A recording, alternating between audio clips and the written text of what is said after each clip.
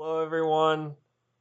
This is going to be a different show, not the same music or segments or anything like that, because tragedy happens last Sunday where 9 people were involved in a helicopter crash, including NBA legend Kobe Bryant and his daughter Gianna. This is a tragedy and a very sad event, and it's something that is really shocking to process, and even a couple days afterwards it's still hard to believe. Liam, how you feeling?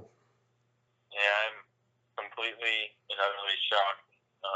Definitely very heavy heart. It's been a tough 48 plus hours. Um, you know, First of all, want to make sure that condolence and these thoughts they're going to all the families and friends and everyone affected by all the deaths of all nine.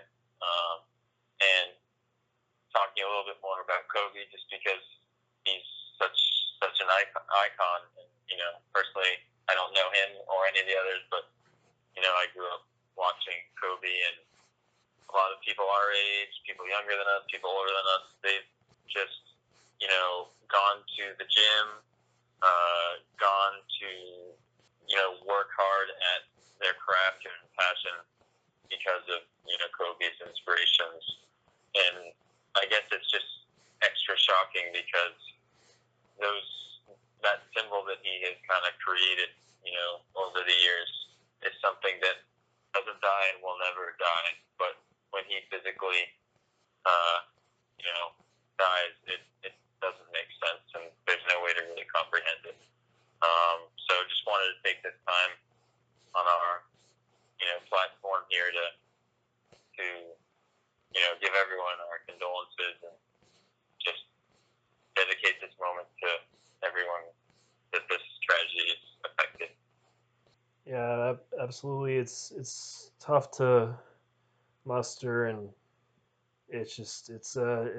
it's hard to process people passing away in general, but even when it's someone you don't know, someone so young, and him with his daughter and other people in the helicopter who also had their daughters on the way to that basketball game.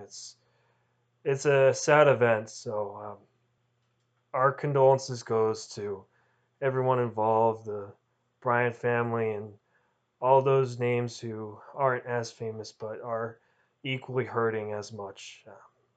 We'll be back on hopefully a more positive note later in this week as we will catch you guys later. But from myself and Liam, we just would like to offer our condolences and our um, the deepest love in our heart to shout out to the people who are affected in this. And it's not going to be something that's easy to get through, but with time, the wounds will heal, but the effect will still be there. So we'll catch you guys later.